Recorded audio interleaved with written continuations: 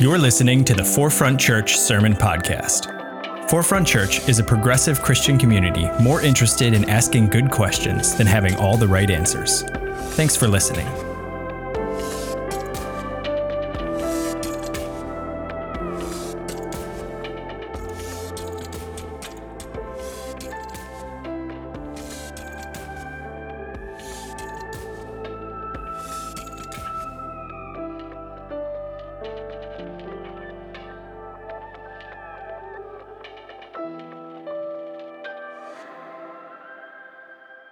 First this, God created the heavens and earth. All you see, all you don't see. Earth was a soup of nothingness, a bottomless emptiness, an inky blackness. God's spirit brooded like a bird above the watery abyss. God spoke. Light. And light appeared.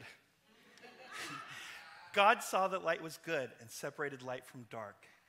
God named the light day, they named the light the dark night. It was evening, it was morning, day one. God spoke again. Sky in the middle of the waters, separate water from water. And there it was. God spoke again. Separate water beneath heaven, gather into one place, land appear. And there it was. God saw that it was good. That's good. God spoke again. Earth, green up. Grow all varieties of seed-bearing plants, every sort of fruit-bearing tree. And there it was. God saw that it was good. God spoke again. Lights, come out. Shine in heaven's sky. Separate day from night. Mark set seasons and days and years. Lights in heaven, sky, give light to earth. And there it was. God saw that it was good. God spoke again.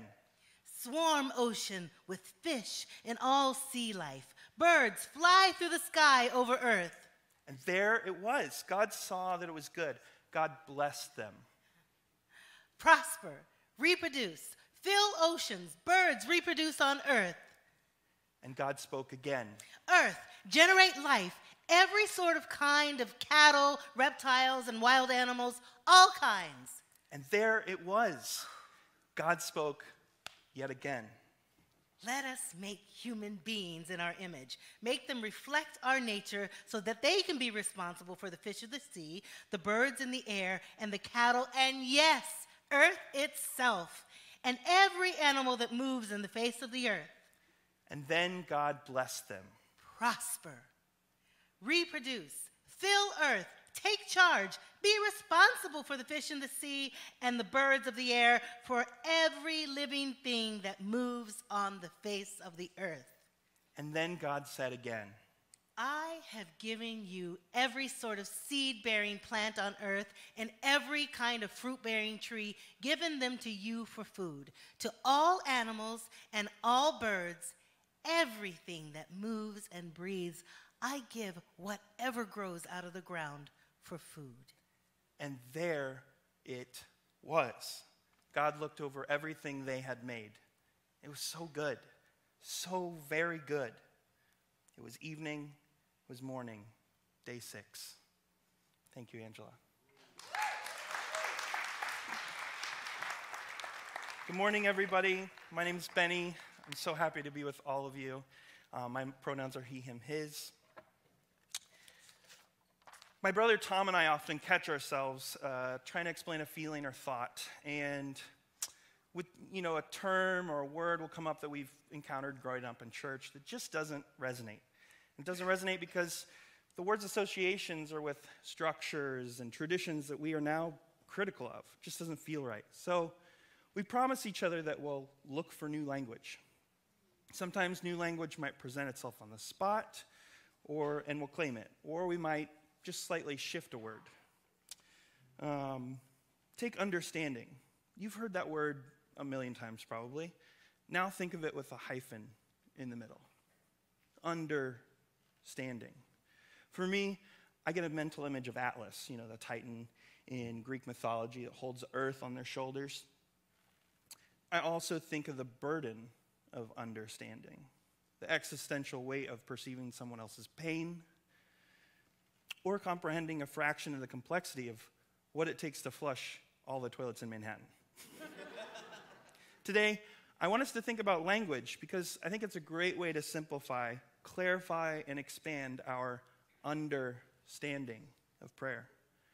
I also want us to open our minds to how language is not just words we speak or write. More on that as we go. Here we go. We read portions of the first chapter in Genesis from a very liberal English translation called The Message. Let's remember that Genesis is an origin myth, a story trying to explain what life is, not just how life started.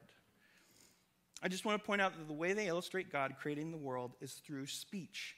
And God said, light. And then it became. God just spoke things into existence, evidently. Or at least that's the image that the Hebrews chose to represent this mystery. Let's remember the magic a little bit of language. Let's remember the mystery of language. God said that we were made in their image. And I imagine that includes a shared ability to conjure things with language. But you can imagine or remember what it was like to you before you could use words. You know, it's hard for us to remember. So I asked our good friend, Deacon Jim, if he would share a bit about his communication with his 11-month-old son, Hale. Jim, how does Hale communicate to you? Kind of a combination of pointing and reading his moods. So if he's smiling and he's giggling, he enjoys what's going on. If he's crying, obviously, or rubbing his eyes or pushing things away, it means he does not want whatever is going on to continue going on. You interpret a lot of what Hale communicates to you, and a lot of it's without words. So how do you communicate to Hale? Well, despite the fact that he doesn't speak, we largely communicate to him through language because we understand that exposure to it is important to his development. If he is cranky or crying, we try to be very calm with him to let him know, like, you know, everything's okay, just calm down, everything will be fine, and everything will be sorted out. If we are happy to see him, we make it known through wide gestures, big facial expressions, and high pitches that we are very happy to see you today, yay!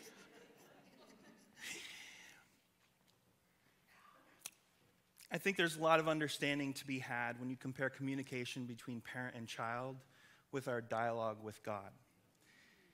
Jim later talked about how it's a bit of a guessing game to understand each other without words, and yet communication happens, needs are met, and love is shared. Just like Jim has wordless communication with his son, Robin Wall Kimmerer talks about the language of plants being wordless in her book, Braiding Sweetgrass. She says, "I've lain among ripening pumpkins and heard creaking as the parasol leaves rock back and forth, tethered by their tendrils, wind lifting their edges and easing them down again.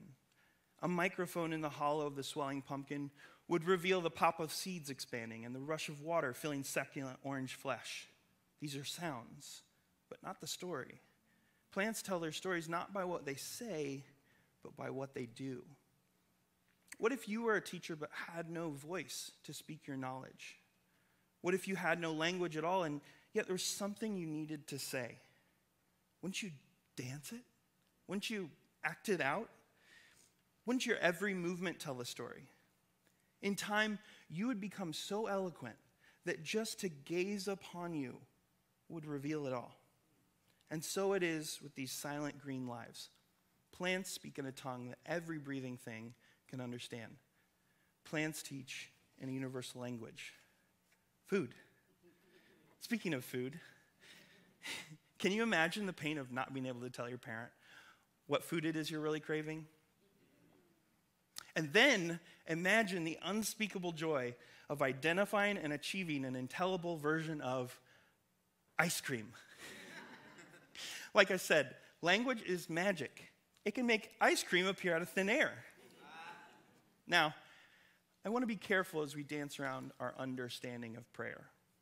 We don't have to capture a definition of prayer or identify and classify its effects.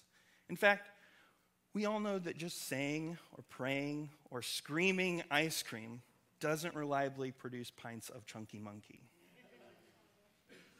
So what if we just sit a bit in the mystery of prayer? Can we recognize and be okay with our limited understanding of prayer? I know that involves some trust or even faith. We might feel like we've lost or moved on from. That's okay. That's okay too. I asked our friend Suzanne to share a bit about her communication with little Elsie and June, who are 2 and 5 years old. Why don't you give Elsie or June everything they ask for? We try to give them everything they ask for emotionally. Our love is unconditional, would never, hugs, kisses, comfort, all those things. We try to never withhold that, even if they're behaving in a way that could be seen as naughty. Usually it's the child's only way to cry out for, I need love, I need attention.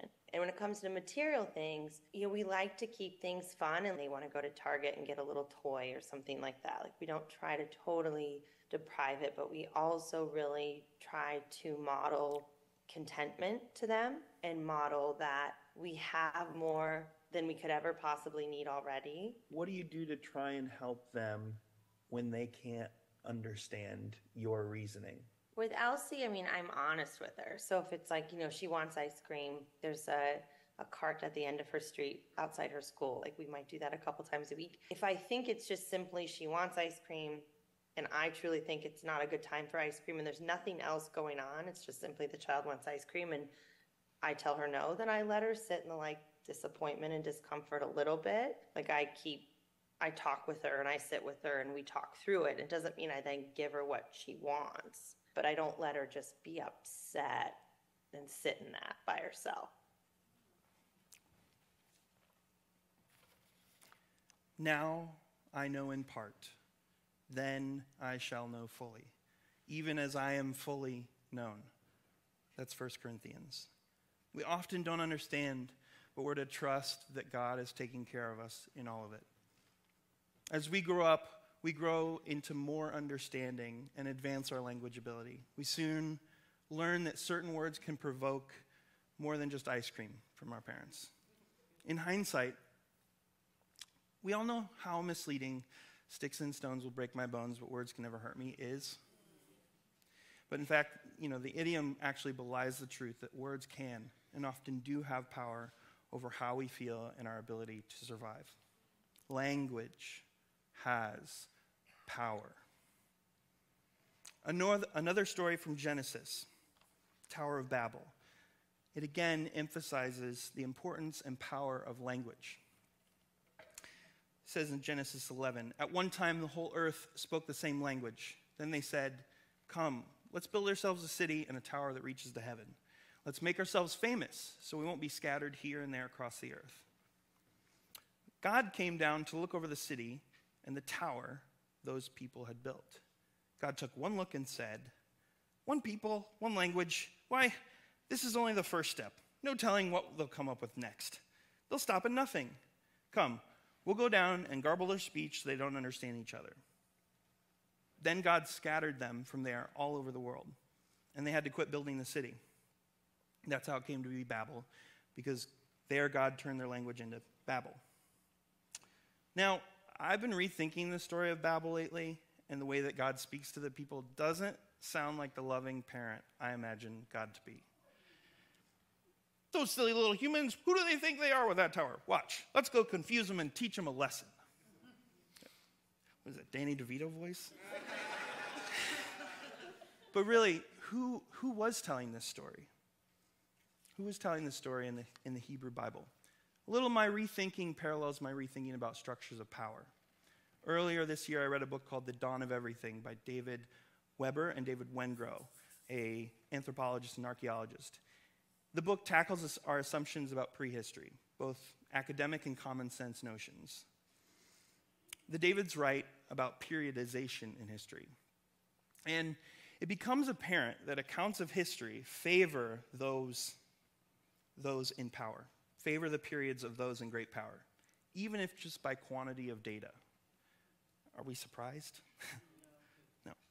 So I started to think, maybe the people actually building the Tower of Babel didn't want or need the tower. Maybe Reading the book made me see maybe the Dark Ages weren't actually so chaotic. Maybe they were fairly peaceful and without tyrants. There's much more in the David's book to support that theory at certain points in history. In researching and looking around about language, I found a quote from Toni Morrison, but I also discovered her lecture upon receiving the Nobel Prize for Literature in 1993. She also questions typical reading of the Babel story. She says, the conventional wisdom of the Tower of Babel story is that the collapse was a misfortune, that it was a distraction or the weight of many languages that precipitated that tower's failed architecture. That one monolithic language would have expedited the building and heaven would have been reached. Whose heaven, she wonders. And what kind? Perhaps the achievement of paradise was premature, a little hasty, if no one could take the time to understand other languages, other views, other narratives, period.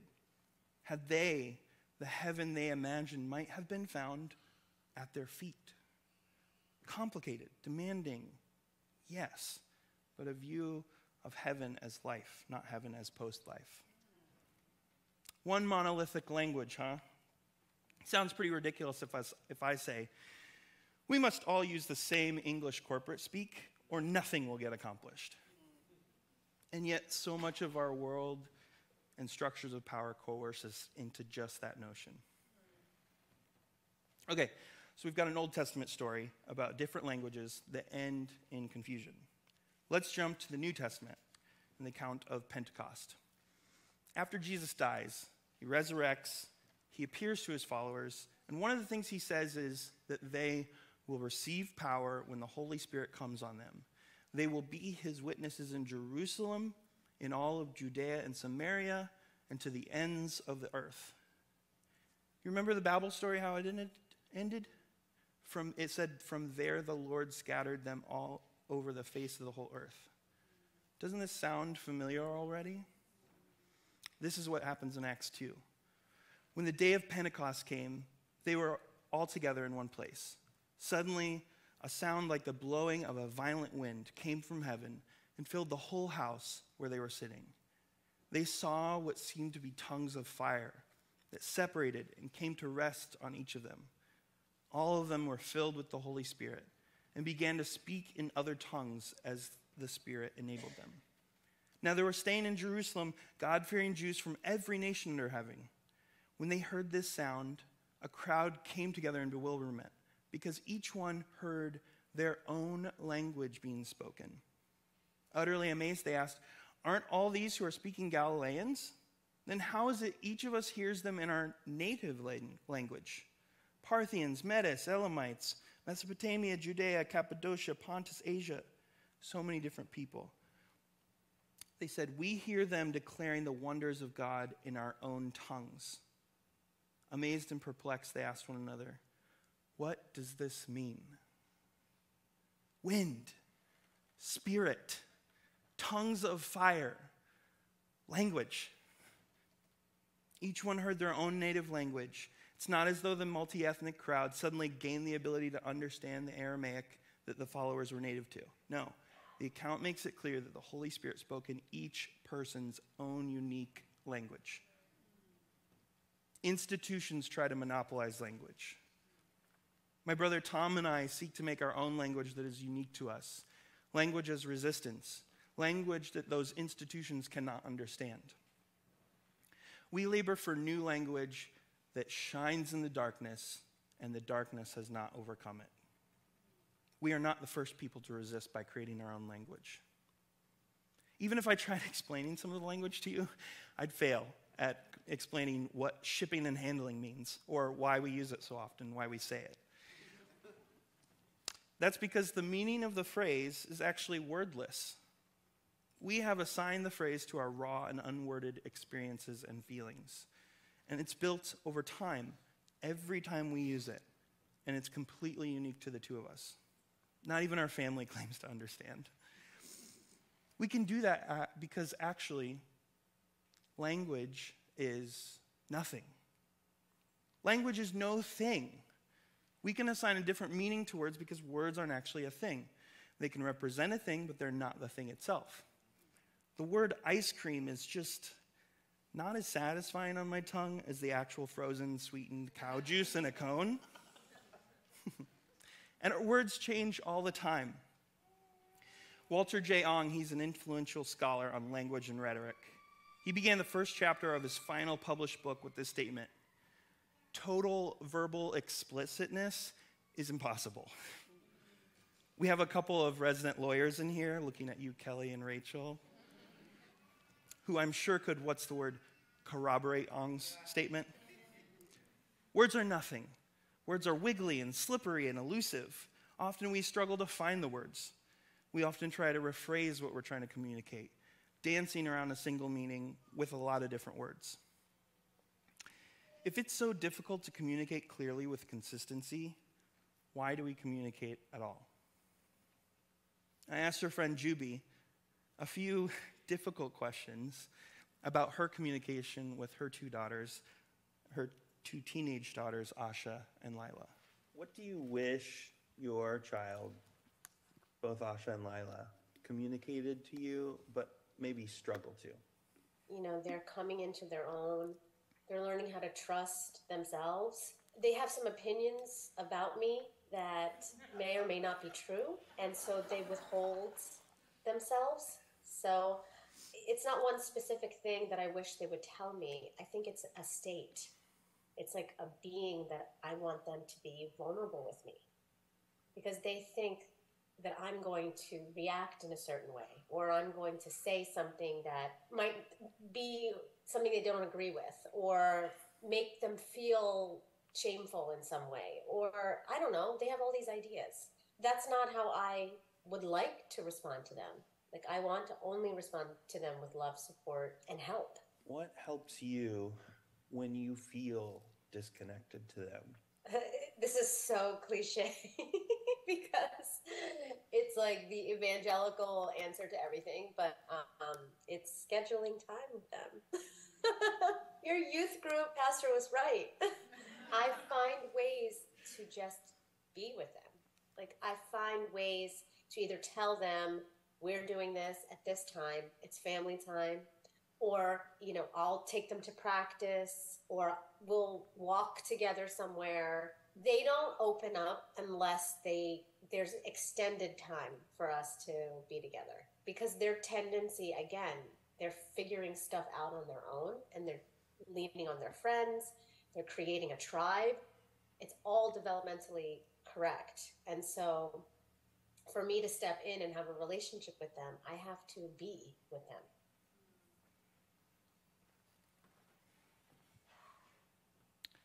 How many times have you said to your parents, "You don't understand"? How often do we avoid talking with God because of our preconceived ideas about God? More of Toni Morrison's words. Word work is sublime because it is generative. It makes meaning that secures our difference, our human difference, the way in which we are like no other life. We die. That may be the meaning of life, but we do language. That may be the measure of our lives. Many of us know through professional therapy that an early step towards healing or merely coping is just being able to name a trauma. We're often still in pain when we're diagnosed, but naming the illness opens the possibility of addressing what is causing the pain. In the Genesis story, God implores the first humans to name what they see, just like God named things as they created the light and the waters and the land and the plants. My brother and I have been word working for a while now. Every time we say shipping and handling, we are remembering all the previous times we've used it and those attendant memories. We are remembering, refleshing, renewing, reaffirming our shared meaning. We are re-embodying that meaning. Shipping and handling sounds so silly, but the wealth of connection and comfort it conjures for both of us is overwhelming. Words have no meaning if they are not shared. I mean it. What's the point of saying a word if there's no one to share the meaning of the word with, the agreed meaning? I know I really didn't have to go through all the trouble of this sermon just to tell you something simple that you already know. Words connect us. John's gospel begins by invoking the Genesis story and connecting it with Jesus. Again, the importance of words is not to be missed. In the beginning was the Word, and the Word was with God, and the Word was God. He was with God in the beginning. Through him, all things were made. Without him, nothing was made that has been made. In him was life, that life was the light of all mankind. The light shines in the darkness, and the darkness has not overcome it. If anything connects the existential bewildering vortex of my brain to the existential bewildering vortex of your brain, it's the Spirit that created us all. I can't crawl into your brain, and you can't read my mind, but we can speak to each other. We are always connected to God, and God connects us. The Word is God. Later, John says the Word became flesh and made his dwelling among us. Language is God embodied. God became flesh as Jesus, but also mysteriously the meaning here seems to be that language becomes something more than no thing. It becomes in the body. Mysterious, right? All I'm trying to say is this. You are already in prayer all the time. Just being alive. Your body is wrapped in the language of many relationships. Your body circulating blood, converting oxygen, inhaling, exhaling, eating and drinking, harvesting the calories of your food, expelling waste. Yes, your shit is prayer too. Walking, dancing, sleeping, dreaming, copulating. The pain in your limbs, the pain in your heart. Yes, everything your body has and feels in each season is part of the prayer. Now, I want you to direct your mind to your body and choose how you will be. Make your prayers with intention and desire. Open your prayers to the still, small voice. Dialogue with your Creator. Tell them how thankful you are, how angry you are, how in love you are, how lonely you are, how happy you are, how confused you are. And speak it in your language, the secret language that only you and God share, the language that you've slowly built over the course of a lifetime, the language that grows from experience and learning, the language that is so uniquely you that no one else can conjure it like you do. Speak it and live. I hope hearing a bit of my language today inspires you to speak your own. As it is spoken, so shall it be. I'm going to close in prayer. God, thank you for today. I'm so filled today with everybody around. Thank you for this space. We thank you for our bodies. We thank you for our minds. And we thank you for words, for language, the way we dance it, the way we sing it, the way we be language. Help us to toss maybe some of our preconceived notions about you to the side for a second and just speak. Just speak honestly and truly and just be present and vulnerable. We know you love us and we are loved in you. In Jesus' name I pray. Amen. Thank you.